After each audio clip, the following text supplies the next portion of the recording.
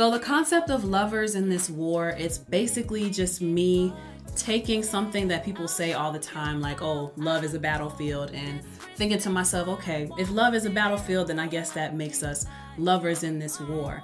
And the reason why I phrased it like that is because I want my ideal relationship anyway is like teamwork, where we are both, sorry, I got something on my lip.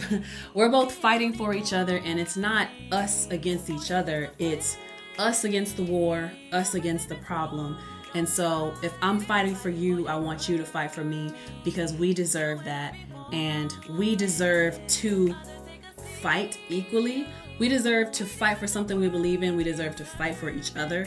We both deserve that. And so with lovers in this war, it's just a reminder that we are not against each other. We are together in this. It's us against the world.